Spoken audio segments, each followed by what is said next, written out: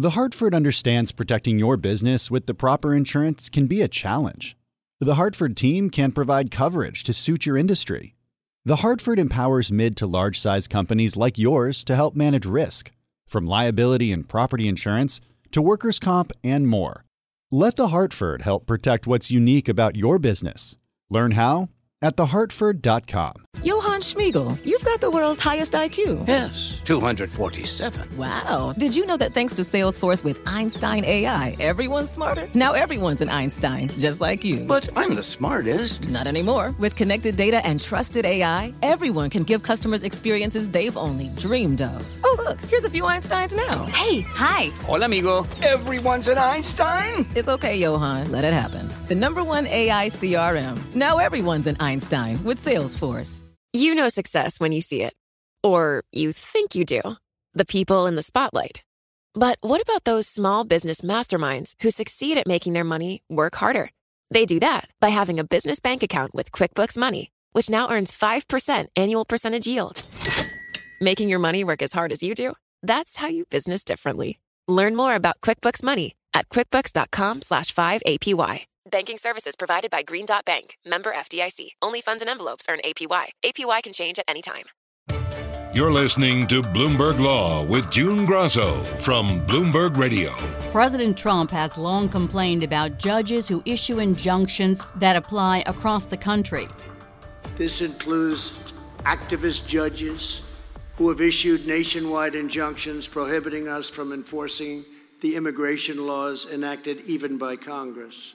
Now the Supreme Court has backed him up, lifting a nationwide injunction and letting the administration start enforcing its new immigrant wealth test that's designed to screen out green card applicants seen as being at risk of becoming dependent on government benefits.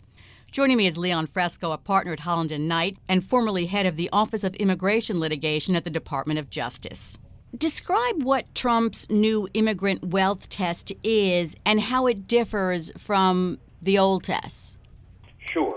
The test is called the public charge test. And since the 1800s, Congress actually has had a statute called the public charge statute. And what that statute has said is that if a person is coming to the United States from abroad, they can be denied entry into the United States if the person who's adjudicating their entry determines that they're likely to be a public charge. And what public charge has historically meant is that they will be reliant on the government dole or fisc in order to survive in the United States. Taxpayers will have to ensure that these individuals eat and get support and housing, etc. Now, what the Trump administration has done is it has, in 2018, decided to change the implementing regulations in order to define much more broadly the types of people who can be called public charges and thus to be able to exclude more foreigners from entering the United States. So are they determining in advance who might be a public charge? How would they do that? So there's three ways in which this gets implemented. The first way it gets implemented is for individuals who are abroad who are applying for visas to come into the United States. So when someone is abroad and they either want to come because they're marrying a U.S. citizen or they have a job that's petitioned for them to come on an employment-based green card, the consular adjudicator, when you go to pick up your visa at a U.S. consulate, can make a determination as to who is a public charge, and if they think that person is likely to become a public charge, they can deny them the visa right there. The second way is that someone is already here, but they're here on what's called a non-immigrant visa, meaning they came as a visitor or as a student or as a temporary worker, and now they want to apply for a green card. Maybe they married a U.S. citizen, or maybe a company has asked for them to stay permanently. In that situation, that determination can also be rejected if an adjudicator here in the United States determines that that person is going to become a public charge. And then the third way is for individuals who are here on one type of visa who want to change to a second type of visa. That application may be denied now if the person is determined to be a public charge in the future. Now, a New York federal judge blocked the policy from going into effect just while the legal fight goes forward. So how big a win is this for the Trump administration, for the Supreme Court to lift that injunction and let the policy go forward? Well, by the very terms of the arguments the Trump administration was making to the New York Court of Appeals, to the Second Circuit Court of Appeals, they were saying that the harm that they would suffer if this rule had been enjoined even for a few more months was that they would not be able to reject people from coming to the United States that they would otherwise have wanted to reject. And so this is a big win for them from that perspective, that they will now be able, in these interim months where the litigation is pending, to reject people from the United States that would have otherwise had to have been accepted had this rule not been implemented. So the court as a whole gave no explanation for its order, but Justice Neil Gorsuch, writing for himself, and Justice Clarence Thomas said the court needs to curb the power of federal trial judges to issue these nationwide orders that block a government initiative. So is this decision by the court more about the wealth test itself or stopping these nationwide injunctions? I think there's quite a mix of both there, and I think what may have frustrated the five justices is it'd be one thing if there was litigation about, for instance, the applicability of the public charge doctrine to people who didn't speak English, or to people with disabilities, or to people with low credit scores, or something like that, a specific test. But what they expressed frustration about, at least in the concurring opinion, is that the rule was enjoined in its entirety as to every single individual. And they're saying it cannot be the case that every single aspect of this rule is in violation of the statute. And because of that, that challenge that tries to make it completely invalid should be stayed. This was a split decision along ideological lines. Why along ideological lines in a case like this? Are we expecting to see ideological splits in the immigration cases going forward? Sure. I think that the problem here, and it just all comes down to sort of what you think is good faith or not good faith. If you think that this regulation was done in good faith, then there would be no reason to enjoin it in its entirety, because you think, okay, well, this regulation is only going to be applied in very narrow circumstances, and if in those narrow circumstances it's applied incorrectly, people can go to court and challenge it, and that will be fine. But the four dissenters think that this was not done in good faith, that this is not going to be applied narrowly, and that this is going to mean tens of thousands of people being excluded who would never have been excluded in the past, and that when the dust settles on this regulation, you're going to see a great amount of human catastrophes in terms of... Face it, your business is unique. It faces challenges and risks that are specific to your industry and to the skills you and your team bring to every challenge. You need experienced insurance professionals. The Hartford accepts the challenge. The Hartford understands that protecting your business with the proper insurance can be a challenge. The Hartford team can help provide coverage to suit your industry. The Hartford empowers mid to large-size companies like yours to easily manage risk, from liability and property insurance to workers' comp and more. With experience in underwriting, risk engineering services, and claims, the Hartford faces any challenge to deliver innovative, customizable solutions that your industry and your unique company demand. Let the Hartford help protect what's unique about your business. Learn how at thehartford.com. Meet Gary. Gary's about to become an Einstein in an instant. Whoa, Einstein hair. I like it. That's right, Gary, because you're using Salesforce powered by Einstein AI to connect data, predict business trends, generate personalized content, and wow customers. I do feel a lot smarter. Because you're not just Gary anymore. You're Gary, empowered by Einstein AI. Did you hear that, team? I'm an Einstein. Oh, can I get a selfie? The #1 AI CRM. Now everyone's an Einstein with Salesforce. You know success when you see it. Or you think you do. The people in the spotlight. Athletes, actors, artists. But what about the people behind the scenes? You know, the ones who make it all happen. The lighting engineers, the sideline photographers, the caterers. They're small business masterminds. And if there's one thing they have in common, it's making their money work harder. That's why they have a business bank account with QuickBooks Money, where they are now earning a generous 5% annual percentage yield. Yes, 5% APY. Making your money work as hard as you do? That's how you business differently. Learn more about QuickBooks Money at quickbooks.com/5APY. Banking services provided by Green Dot Bank, member FDIC. Only funds and envelopes earn APY. APY can change at any time. People not being able to come into the United States that usually were able to come. The new policy is designed to screen out green card applicants seen as being at risk of becoming dependent on government benefits. It expands the definition of public charge and gives officials broad power to determine that someone is at risk of falling into that category. To make that determination, Department of Homeland Security officials can consider a list of factors, including age, health, education, English language proficiency, family size, wealth, and credit scores. In a 5-4 vote along ideological lines, the court blocked a New York federal judge's ruling that was keeping the policy from taking effect while a legal fight goes forward.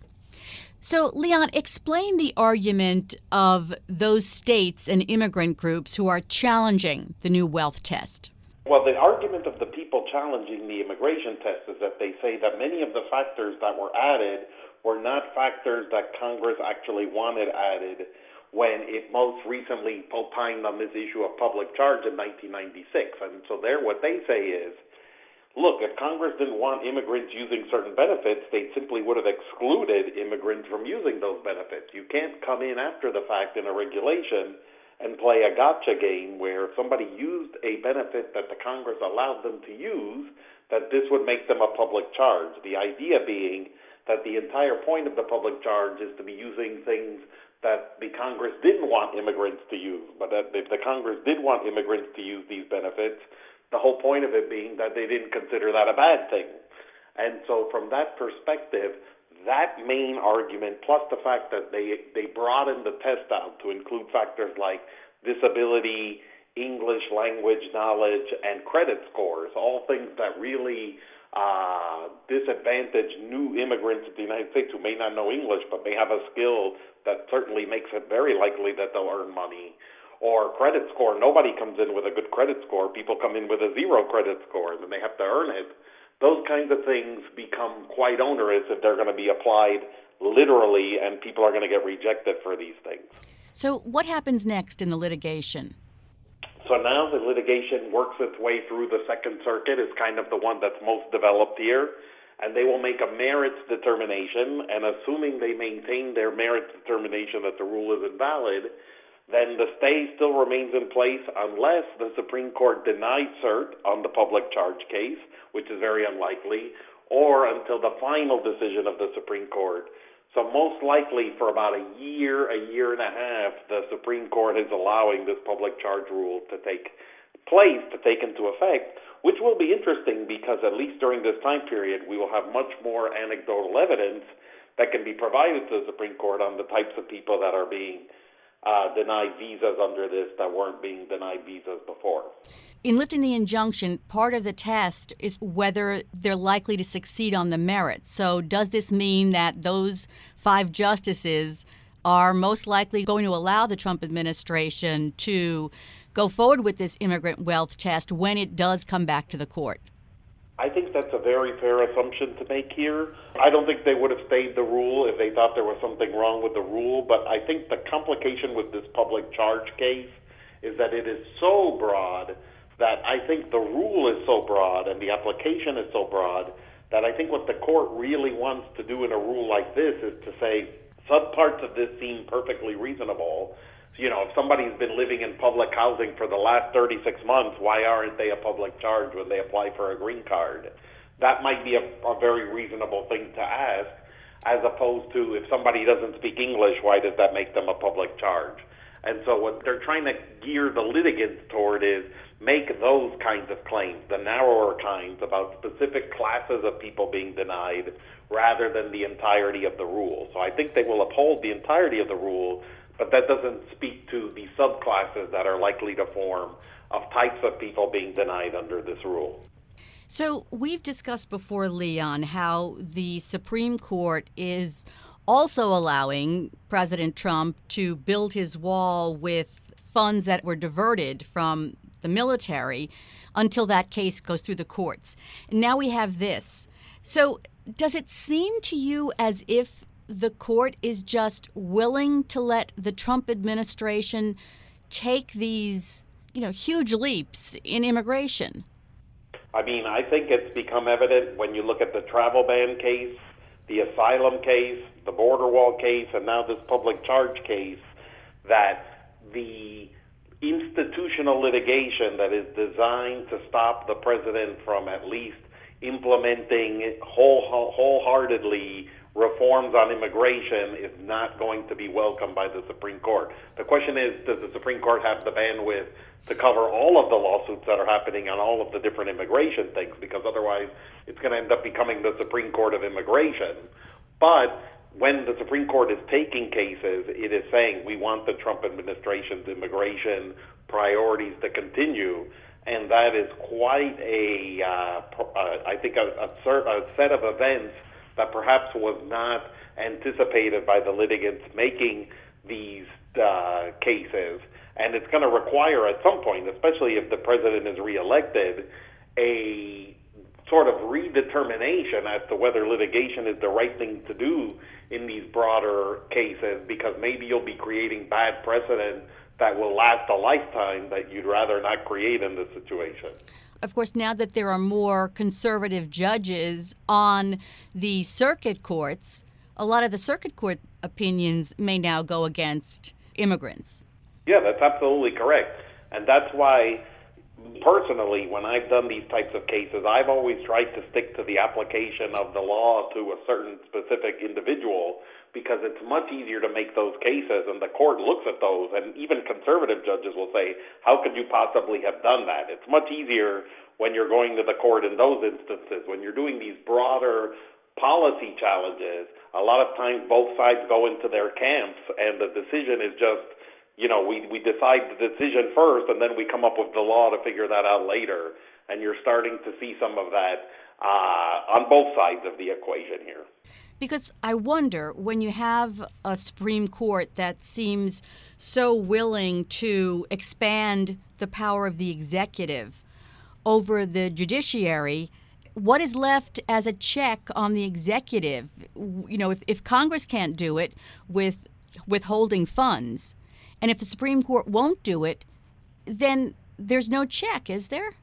Correct. It becomes very complicated because there are these two views of the world, and it's been an unresolved issue in immigration for about 50 years, is there are some people, and this I'm talking now uniquely to immigration, not to other issues where the president claims broad powers. I'm talking just about immigration. There have been people on both sides of the aisle, and President Obama made these arguments when it was time for DACA and DAPA, that say when the president does something on immigration, it's broad power that cannot be reviewed by the courts. And then there are others who say, no, the courts have as much say scrutinizing these immigration policies as they do anything else. And if the precedent gets made here that the president does have these broad powers, well, that's potentially fine for this president, but of course then the court would say that would happen for a subsequent president they may not like.